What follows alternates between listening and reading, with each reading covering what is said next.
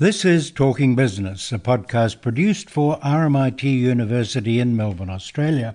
I'm Gary Barker. And I'm Leon Gettler. And this is episode 46 in our series for 2014. And today's date is Friday the 28th of November.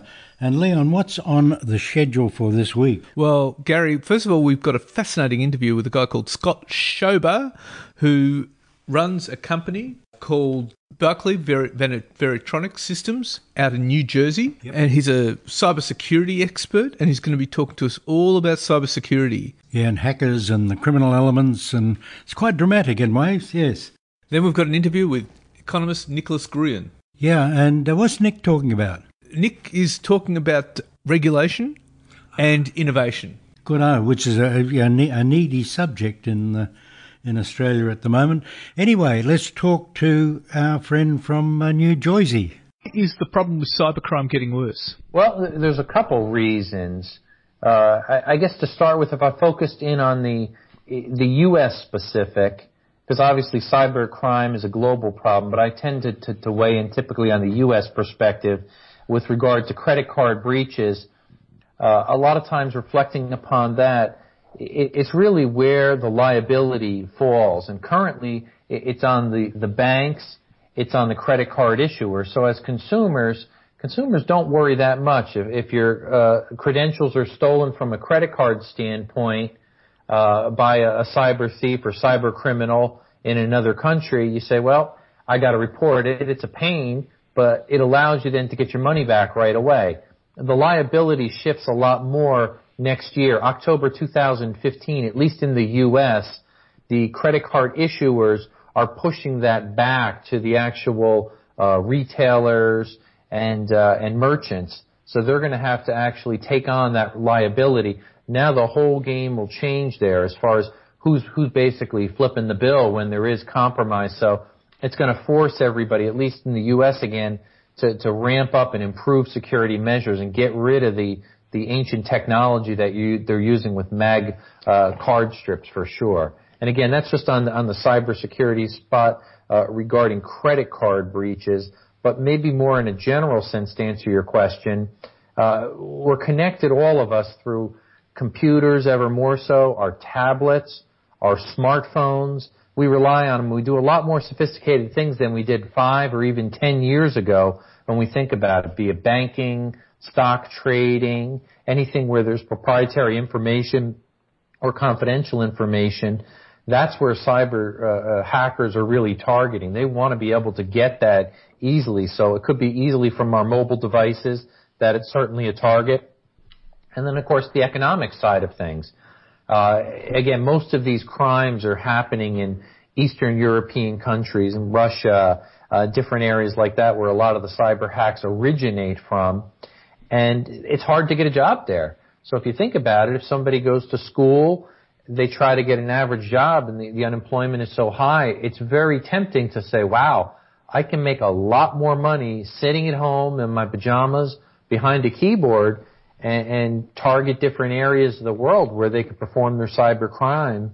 And there's an entire underground world that's going on where they can link with other hackers and other cyber criminals where they could actually buy different applications to help in the cyber theft that they're promoting. And at the same time, they don't feel like they're robbing a bank, pulling out a gun and stealing innocent people's money. There's some anonymity there which probably helps them a little bit as well. So they don't see a face. They don't see somebody that actually got robbed. They don't see the victims because most of the time they're doing is collecting these masses of credit card or identity theft or different credentials, and then in turn going into the underground market and selling volumes of that for quick return, be it cash or be it bitcoins. Obviously is very popular there because it's digital currency, which is very hard to then trace the whereabouts or where the origin of it was. So a lot of different reasons that I think cybercrime in general is getting worse. The honest people and the security groups, I think, unfortunately, are a step behind the cyber criminals. They're always looking for the next vulnerability that they could clearly exploit.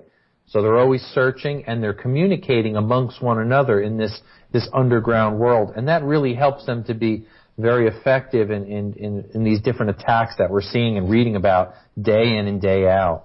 Scott, I noticed eBay is going to hive off PayPal, and you've also got Apple Pay coming up.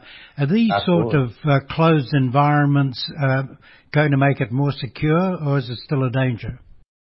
I feel there's always a danger there. However, Apple Pay in particular has really, it's probably going to revolutionize the way mobile payments are going forward. Others have tried it, had some level of success, but not a global scale success by any means. Apple, I think, is going to have the best chance of a high success here because, again, they're using something where they're tokenizing the information and keeping it encrypted early on so that they don't get the risk of having it hacked and somebody stealing, again, that confidential information, which is a cyber thief is looking for the credit card information, obviously there, if it's a mobile payment environment. And it's an easy attack often when wireless is there. They could sit outside a cyber cafe, a Starbucks, a coffee shop, whatever, and be able to try to hack in there as mobile payers come in to buy their cup of coffee. With Apple Pay, it's not that easy because they thought well ahead about all the different security concerns and the vulnerabilities up front. Doesn't mean that it's not hackable because I think everything's got weaknesses, but it's very difficult to do. And cyber hackers typically are lazy. They're going to go for the easy targets first. So they're going to find other mobile payments that have more vulnerabilities to exploit. So how does that translate into money? I mean, how much disappears with cybercrime? Do we have any figures on that? It's tough. That's probably one of the toughest things for anybody to steal, or to put a number to what they steal. Typical, when you look at a cyber criminal, an organization, because it's really organized crime, it's groups of people doing this, what they do is they're stealing millions of records and they're hoping to monetize thousands of these records to actually, get a payback here. So it's really a numbers game. Even though they're stealing these mass volumes of credit card information, identity theft, and all this other stuff, how much do they actually get away with is not that much as one would think. But when you look at how many different cyber criminal organizations are, when you add that all together, now that number is probably in the upwards of the billions of dollars a year. The effects of it is a little different. What are the costs when you have a breach on your corporation? In the U.S., the typical breach, it's interesting, it ranges anywhere from about $50,000 to about $450,000 to deal with the damage. So sometimes the after effects are even more costly, and that could again be in the effects of a company's reputation, perhaps stolen IP and losing the competitive advantage. Maybe it's compromised credit card or security card sold for identity thefts. Nobody's had a really good metrics to put the hard and fast numbers down.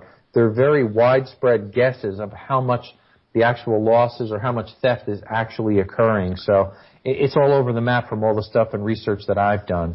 Well, one could argue that Target is still getting over what happened to them. Oh, sure. Yeah, very good point there. And in that case, it's interesting because if you follow the whole timeline of what happened to Target, they're still suffering all the effects, not just all the natural things, the fallout is the lawsuits, but the reputation. To rebuild the reputation of a company takes years often. So in this short period of less than a year, for them to rebuild the reputation is not a reasonable thing to expect. It's going to take several years to win back consumer confidence. The lawsuits will be there. The stock's taken a hit. Their forecasts and their earnings, they've had to adjust multiple times. So the overall effect is pretty high. When you're going to shop, you may think yourself, well, am I better off to go to Walmart instead of Target? Maybe the perception by consumers is they're safer going to one place versus the other. It's probably the opposite. Usually after someone's hacked, they spend a lot of money and their guard is up and they're watching their servers and they're watching their point-of-sale terminals. So it's actually probably safer after a big breach like this, ironically. But it's perception. A lot of this is very, very much on the human factor and how people feel the perception of security. They're more likely to take money out of their wallet and spend hard cash than whip out their credit card for fear that, again, their magstripe might be compromised. Down here in Australia, we have now chips in our credit cards and debit cards. And sure. I wonder, and yet the impression I have that the banks are wearing the cost rather than investing in new back-end systems and in putting better chips into cards. You're absolutely right. It all comes down to the mighty dollar, unfortunately. And I hear it again and again, how much money is going to be spent toward the point-of-sale terminals, investing in better chip and PIN technology in the cards, which already, I mean, a number of years ago, that technology was proven to be breached. So it's got its own problems, but it's much safer than the magstrip cards that are used here in the U.S. The U.S. is so far behind all the other countries on a global scale, I find it embarrassing. But even so, when the U.S. migrates over by next year, you're going to see most of the major retailers, merchants using chip and PIN technology. In fact, I was contacted last week, the importance of upgrading to chip and PIN technology, how much safer it is, so on and so forth. It's a little bit of a sales pitch because it's not true end-to-end encryption that's being used on that technology. So one still has to be aware of where the weaknesses are there, but it is a much better step than using the magnetic stripe data for sure on the back of a credit card here in the U.S. So what else can organizations do to stop their information getting into hackers' hands? There's a lot of things that they have to do. I guess number one is if you look at the backbone of everything, all these things everybody has to access it's all password driven. And in the case of all these things, to have access, say you're a third party and you have to have access to a server that ties into a retailer, you have to have a password. So number one, do you have a strong password in place? This goes down to the consumer level up into the corporations. And that's the number one area. I talk to people every single day. They have weak passwords. You should not have a password that you use for logging onto your social media account, your Facebook or whatever, that you also use for your banking information. Because if and when your Facebook credentials are compromised, the first thing that a good cyber thief does is they will go and hit all the banking sites. They will hit where you trade your stock possibly, or anywhere else that password might be used. So having a strong password, what do we mean by that? And it's said again and again, 12 to 15 characters long, mix of numbers, symbols, uppercase and lowercase, and having some different characters in there. That makes a world of difference. Again, if you're doing banking, 401k, stock type of transactions, having that real strong password, but also on your social media accounts and everywhere else. So different password for each account. Don't reuse anything. Big mistake. And on top of that, to rotate your passwords, change them.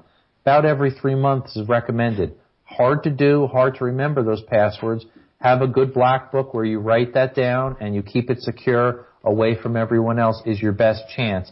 Putting it on an app or out on the internet, up in the cloud, all those things have their own vulnerabilities there to put your passwords out. So I personally would not recommend that. What about things like 1Password where it generates these complicated passwords and then stores them? Do you think there's a vulnerability in that? I personally do. I've played around with them, tried them. They're effective. They're useful. Even programs to rate how effective your password is, how long would it take for it to be hacked. The only problem with all those, in my opinion, is you got to put that information in there, into the app or out on the website. There is a users group out there in the underground that has amassed and collected all these different passwords that they've stolen from different apps and different postings, and they post them there for the cyber hackers. Some of them are free and some you have to pay for. So if you want to take a person and maybe you've got some of their identity that you've stolen, but you're missing the key ingredient, the password, you can buy this database and push it in there and try to find it. So they're buying bits and pieces, almost like a cookie crumb trail to find how to compromise your identity or your credit card. So I'm not real quick to put a password out there on some remote site, be it on the cloud somewhere, a server where I don't know its whereabouts or its security, or just even on an app where if somebody did hack it, now they don't just have one password, they have all my passwords. So got to be really careful there. Scott, it's been fascinating talking to you. Thank you very much for your time. Sure, no problem. Thank you, guys. Much appreciated. Thank you very much, Scott. Thank you. Yeah, well, there's a lot of crime around, Leon, and it gets cleverer every minute. And now Nick Gruen on regulation. Nicholas Gruen, you have a view about what's happening with regulation. Tell us about it. Well, I think that we've got the wrong kind of metaphors in our mind. We're drawing the wrong analogies. So we have this idea that, and we always have, this goes back to the glory days of reform, the 1980s, and we came up with this idea of minimum effective regulation. And what that focuses on is the idea of over-regulation. We don't want to be over-regulated. And, of course, there's a trivial truth to that, and we're all pretty annoyed when we're over-regulated, and I could tell you some horror stories. So I'm not speaking against the idea that we try and clean up over-regulation. But like anything else, regulation has costs and benefits, and we are at a kind of equilibrium point, if you like, a political equilibrium point. We use regulation extensively to deliver important public goods, environmental amenity, workplace safety, drug safety, you name it. And simply saying we don't want to over-regulate these things doesn't say anything about the relative costs and benefits of the regulation. So what we always do is we talk about lowering the costs of regulation. And yet every time a government goes out searching for easy wins to remove over-regulation, they come up short. I'll just actually read you something now quite old, but it really gets to the heart of it, from the British Chambers of Commerce. It was written about 4 or 5 years ago. Both Conservative and Labor administrations approach deregulation with apparent enthusiasm, learn little or nothing from previous efforts, and have little, if anything, to show from each initiative. This is now the state of affairs in Australia, and has been since the policy of minimum effective regulation was announced by the Hawke government in 1986. And now we're going through a new deregulation cycle. Lindsay Tanner announced deregulation with great fanfare at the beginning of the Rudd government, and now we've got the coalition announcing it and doing slightly better, I think, than the ALP, but really not making much progress, because I think it's got the wrong metaphor in its head. Every government tries to get rid of red tape. We've always seen it. And they always say they want to get rid of red tape, yeah. But the red tape remains in place and it actually increases. That's right. Deloitte have just put out a paper which is, in many ways, has got the same kind of negative focus, which is that regulation is bad. But what's interesting about it is that it actually tries in a pretty crude way to measure the cost of regulation, and finds that the costs of the regulation that firms place upon themselves is twice as large as the cost of the regulation that governments place on them. So these are, regulations about, procedures. One of the things that annoys me recently is that our business is constantly being asked to fill out forms for accounts departments of clients that we haven't done any work for years. But they want us to fill out a form, and they won't pay you any money until you've filled out that form. And so everyone runs around filling out forms. That's an example of, what looks to me like vexatious regulation. But, of course, the business has got its own reasons for doing that. And so I'm not really that well placed to work out what the right thing to do is, because presumably the people in the business are actually trying to achieve something and trying to bring about some efficiencies. So then the problem becomes, some inefficiencies are being imposed on me, or some costs are being imposed on me. There are some efficiencies for the business. How do we actually work out a system that is the best, lowers total costs for both of us? That's a tricky question. It sort of has to be solved in micro detail. But of course, if we're having a big, high-level discussion about regulation, those sorts of examples are never really considered. in many ways, I think the key to trying to regulate better, the key is not to regulate less, but to regulate better. And we have some clues about how to do that, because if you look at the revolution that Toyota brought about in car making, didn't put its effort on getting people to work harder and surveilling its workforce to make sure it wasn't shirking, and having more inspectors on the line and more inspectors on giving suppliers an even harder deal. They worked upon the idea that they were running an extremely complex system, and if they could get everyone in the system at the coalface really working away at trying to just make little improvements, that could amount to really large improvements. And I think that's a better metaphor for how we might be able to make regulation work better than this idea that we've got to get rid of over-regulation. That's a trivial observation, but it doesn't get to the heart of what we might be able to do to make things better. So the key would be to actually look at the process and how to improve it. Indeed, and also to pay a little bit of attention to incentives. And by incentives, I don't really mean paying people bonuses or anything like that. I mean cultural incentives. One of the things that Toyota did was that it got rid of suggestion boxes at the back of the factory. It got rid of bonuses. It got rid of piece rates, and it organised people into teams, and it tried to harness their intrinsic motivation. It tried to flatten management structures. One of the things that was really important with the Japanese, and in some ways remains important and remains a strength of Japanese management, is that they minimise the sense that managers and workers on the line have different interests. So the relationship between, just as a simple example, the relationship between CEO pay and the pay of people on the line is extremely modest compared with Western standards. So there are, and that's relevant because you're trying to engage the people on the line. You're trying to say, we're all in this together. So the Toyota production system was a sort of social revolution inside organizations. It's not a few tricks. It's not just in time. It's not the Kanban. It's not the being able to stop the line at any point. It's a whole suite of measures and management attitudes and culture which are designed to involve people down to the coalface, down to the assembly line, in thinking of themselves as knowledge workers, in thinking of themselves as people who are empowered and encouraged to do a good job every day rather than to look for ways to slack off, and to do a better job tomorrow than they've done today because today they thought of some way to slightly improve or improve in a large way the way they're doing their work. So what do companies have to do? Well,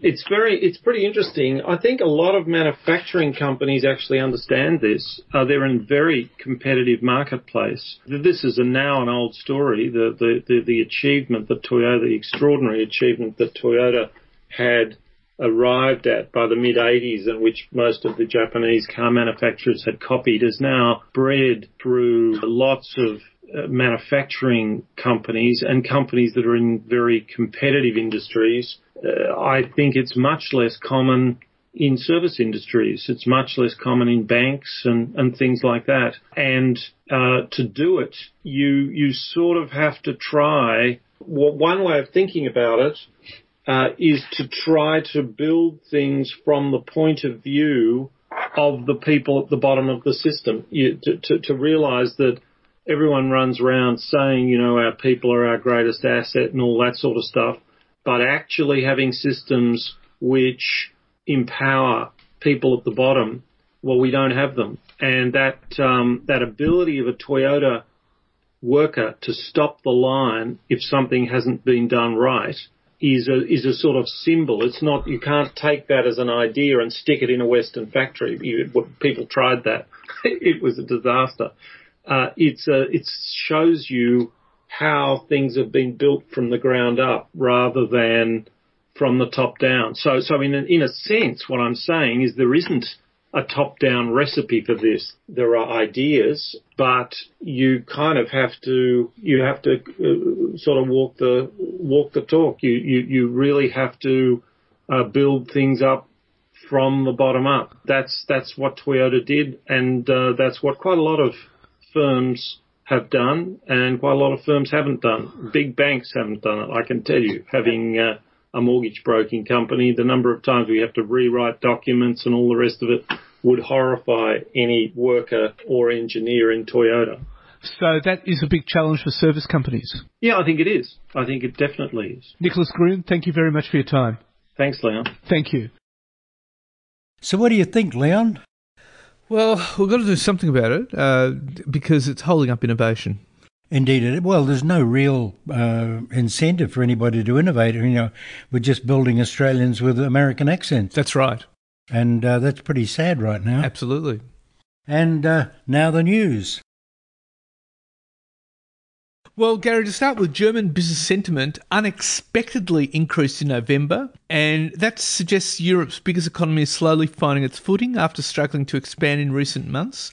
The IFO Institute said its monthly business confidence survey rose to 104.7. That's up from 103.2 in October, and that's broken a string of 6 straight monthly declines. And that actually coincides with new data showing household government spending enabled Germany, which is Europe's biggest economy, to avoid a recession in the third quarter. And that's good news, Gary. The world would be in a lot of trouble if Germany went into recession. Great figures coming out of the US. Their economy grew at a robust 3.9%. That's the strongest 6-month stretch for the US economy in a decade, as business investment and consumer spending has picked up there. Yeah, the Yanks look as though they're on their way back to the top of the heap. But the problem is, notwithstanding what's happening in Germany, the OECD is warning us that the weak Eurozone economy is posing a key threat to global growth. And it's urging more flexibility in fiscal rules for struggling EU members like France and Italy to prevent another recession. They're forcing the two major European economies to meet the EU's tough deficit criteria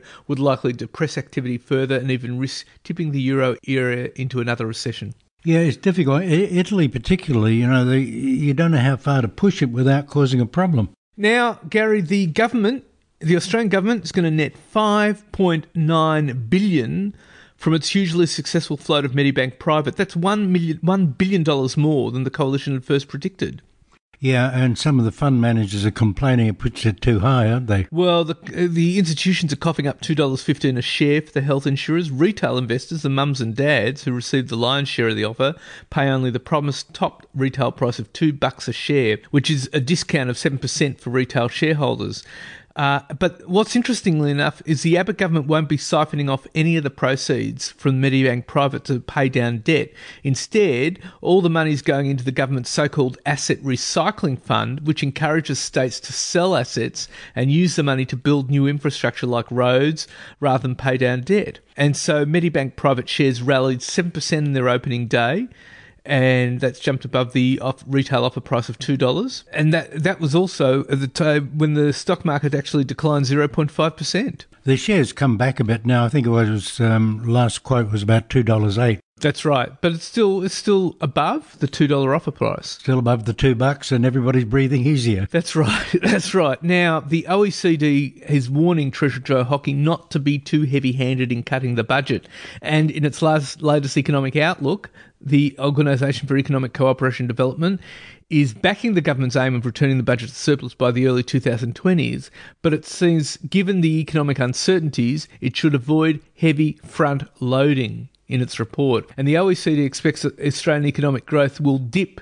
to 2.5% in 2015. That's down from an expected 3.1% this year. And that's weighed down by declining business investment, which means next year is going to be very, very tough. And the Parliamentary Budgetary Office has said that the Abbott government's budget deficit could blow up by billions of dollars more than expected. And it's found that labour productivity is more likely to decline than improve over the coming years, and that's going to hurt revenues. The terms of trade, which is the price we receive for our exports compared to the price we pay for imports, are likely to have a bigger negative impact on the budget than forecast. Australian government revenues could fall by 32.4 billion by 2024-25. Labour productivity grows by less than average annual rate of 1.3% over the next 10 years. Personal income tax would account for 20.6 billion. It also found that government revenues could fall by 10 billion by 2024-25 if world mining commodity prices fall by 35%. They've already fallen. Well, that's well, the iron ore price has now sunk by 50%, Gary, because the last price, it sunk to a new 5-year low of last I saw it was $68.60. Yep, but exactly right, and that's the lowest it's been in 5 years. 5 years, yeah. That's really, really bad. Well, and of course this affects government revenue. The taxes are lower, and you begin to wonder. I mean, the BHP and Rio were digging it out of the ground as fast as they could, and of course the bottom fell out of the price. That's still okay for their shareholders, but for the rest, it's not too good. No, it's not good, and it's also going to affect all our terms of trade, and it's also going to affect the smaller mining companies. Yeah, a lot of them will go to the wall. That's right. Now, at the same time, construction work done, according to the Australian Bureau of Statistics, actually fell more than expected in the September quarter. Data from the ABS showed total construction work for the quarter slipped 2.2% to 51.1 billion. Economic forecaster BIS Shrapnel expects a fall in Australian mining investment to be the biggest on record. BIS Shrapnel has released the findings of its Mining in Australia 2014-2029 report, and it points to a 40% collapse in investment in the sector over the next 4 years. So what are we going to replace mines with? Well, exactly, which is why BHP this week revealed further deep cuts to capital spending and a shake-up of its executive ranks in the wake of its demerger plans, and that includes several changes to its management committee. It's cutting capital spending by $1 billion to $13 billion in 2016, and that's going to create more cash for shareholder returns. Yeah, that's true, but they are going to do something about the Olympic Dam, aren't they? They are talking about that, and that's good. And the Olympic Dam will be enormous once huge. It's up. Copper, gold and uranium. And, once the Olympic Dam is up, it's going to really boost BHP's revenues. Now, interestingly enough, with the TEN network, a bid from Discovery Communications and joint venture partner Foxtel is seen likely to take on a cash and share structure for the TEN network as suitors look over to win over TEN's largest shareholder, Bruce Gordon. But there are a number of uncertainties, so TEN Advisor City is now seeking bids by December the 2nd, which is next Tuesday. And Time Warner's dropped out of the running, leaving Saban Capital Group and a potential joint offer from Anchorage Capital and Providence Equity Partners as the only competition to Discovery and Foxtel. I would have thought, well, there's a problem with Foxtel a bit, isn't there, in terms of the ACCC? Well, that's going to be an issue. Small business, meanwhile, according to the Australian Chamber of Commerce, is struggling to keep their heads above water, weighed down by weak sales and profits. According to their latest business survey, small business conditions rose to 46.8 points in September. That's up from 46.1, but it's still below the 50-point mark that separates contraction from expansion. And sales and selling prices have been sub 50 since March 2009, and profits remain deeply contractionary territory at 39.1 points. Yeah, who'd want a small business now? No, but at the same time, consumer confidence is slowly improving, which should result in a pickup in spending going into the Christmas period. The ANZ Roy Morgan Consumer Confidence Index rose 1.2% last week, partly reversing the 1.6% fall the previous week, which is why retailers are rubbing their hands with glee, because according to IBIS World, Australians are expected to blow more than $30 billion this festive season. Our last party before the crunch. Well, Apple products and gaming consoles are going to top the Christmas wish lists, according to IBIS World, and that'll give electronics retailers a 56% boost in December. It's the second boost that the Apple iPhone 6, I think, got the figures right last month. That's right. And overall retail sales are expected to spike 35% next month, up 5.5% from last year, led by department store sales, which are forecast to bounce 94%. Gary, you remember a few years ago we interviewed a guy called Wayne Homchek, who set up Pieface. Yes. And he had he was a former Citigroup banker from Wall Street. He was going to make a mozza. He was absolutely going to make a mozza, and he was going to expand all over the world, he told us. Yep. And that was on our Talking Business podcast years ago. Yeah. Well, the company has now in big trouble, and a string of high-profile investors, including US casino mogul Steve Wynn and local retail boss Brett Blundy, have pie on their faces after the collapse into voluntary administration of Pieface. And Pieface was one of Australia's fast food chains to expand overseas. It was the first. And it's come to an aggressive growth plan that wanted to take Australia's pies to the world. Now, it has 78 stores in Australia and was boasting plans only last year to roll out 180 stores globally by next year, have a share market float, valuing the business at $150 million. Now, Wayne Homchek has handed the business over to accounting and advisory firm George Sutherland, which now has a job of trying to rescue the more profitable parts of the food empire and refinance a balance sheet. And they raised nearly $50 million from investors since 2010, including Mr. Blundy, who was the founder of retailer Brazen, who invested $2.6 million into the business 4 years ago via his BB Capital venture, and US billionaire Wynn, who reportedly sunk $15 million into its US franchise arm for a 43% stake. Now, Homchek, as I said, he was a Citigroup banker.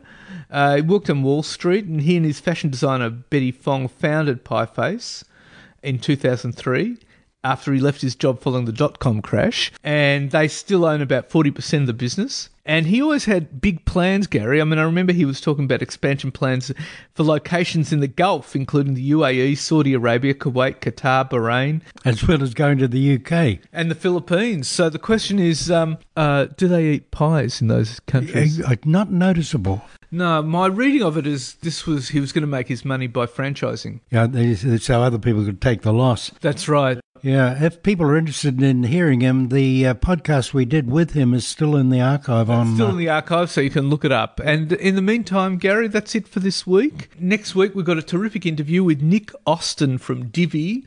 Divvy is a website that enables people and businesses to rent out car spaces, which makes better use of assets in our cities and urban areas. And it's based on the concept of collaborative consumption, made famous in businesses like Uber and Airbnb. So anyway, that's it for this week. In the meantime, you can keep in touch with us on Twitter at TalkingBiz, BIZZ, or on Facebook.